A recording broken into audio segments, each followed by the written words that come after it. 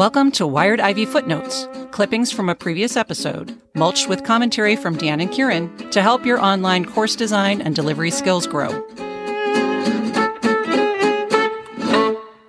In episode 30, Ocean Onliners, our guest, Elizabeth Sandley, offered perspectives from both sides of the virtual podium. She teaches online courses for Memorial University, Newfoundland and Labrador's University, and she's currently an online student pursuing a Bachelor of Education to go along with her PhD in kinesiology. Returning to class as a student has raised Elizabeth's awareness of the ways in which instructor expectations may not align with learner preparedness, and she offered an idea for how to address this.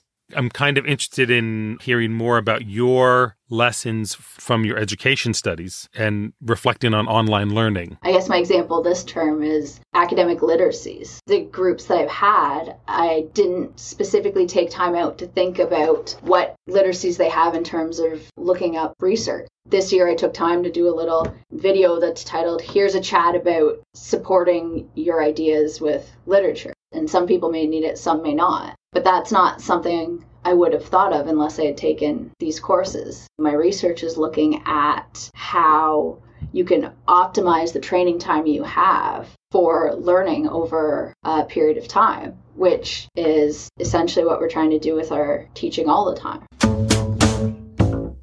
Liz is talking about information that is not the content of the course, but that is supportive of what the students need to be doing in the course. The idea was that she's going to ask them to do a paper. The paper is going to be on the content of the course in some way, but some of the students will already know how to find peer-reviewed papers, how to cite those peer-reviewed papers. Others will not. The course is not about how to write a paper with literature citations in it. And so by recording a little tutorial on that supportive information, the students who need it can access that. And the students who've already done it don't have to. So it's a very effective way for each of those types of students to be able to do better in the class. Elizabeth really gets to a bigger point about creating and curating resources that enrich the learning environment as a domain. Mm-hmm. I confess, I work course by course. I think about the resources that a specific course needs and I embed that in the course. This point of Elizabeth's has me thinking, and you and I have had some conversations about it across my own courses, but then I think you've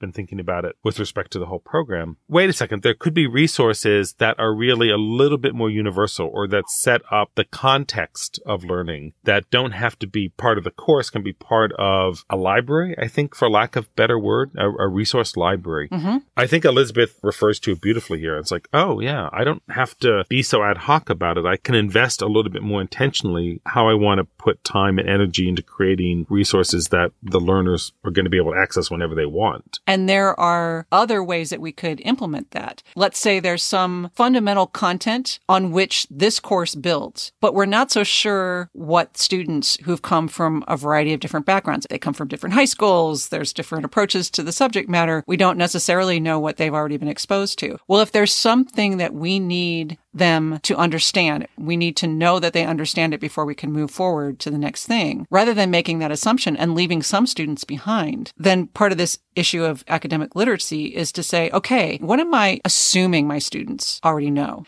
Well, what if they don't? Can I put some information out there that will make it easy for everybody in the class to be starting from the same point? Yeah, we often talk in the online world that we need to meet students where they are. Yeah. Both literally and figuratively. And this, I think, is a way of doing that. Reiterating basically what you just said, this type of resource is a way of either leveling the knowledge base, but really kind of filling in the gap. Right. So we don't know where the gaps are for any individual student, but we're facilitating their ability to fill those gaps in and get on with the rest of the program and the rest of the course. Yeah, absolutely.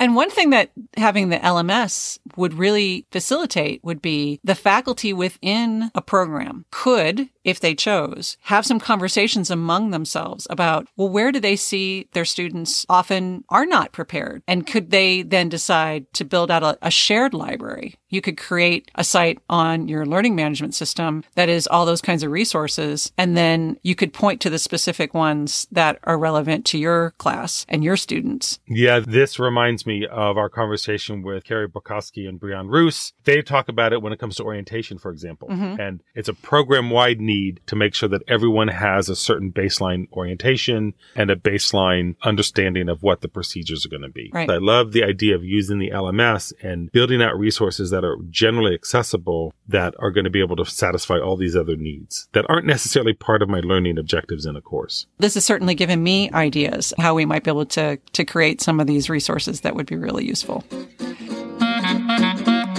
Let's hear what you have to say. Send us your questions, comments, and suggestions.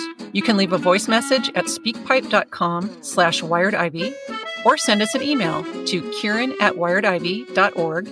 Kieran is spelled Kieran, or Dan@wiredivy.org. Dan is spelled DAN. And help Wired Ivy grow by sharing, subscribing, rating, and reviewing us on your favorite podcast app.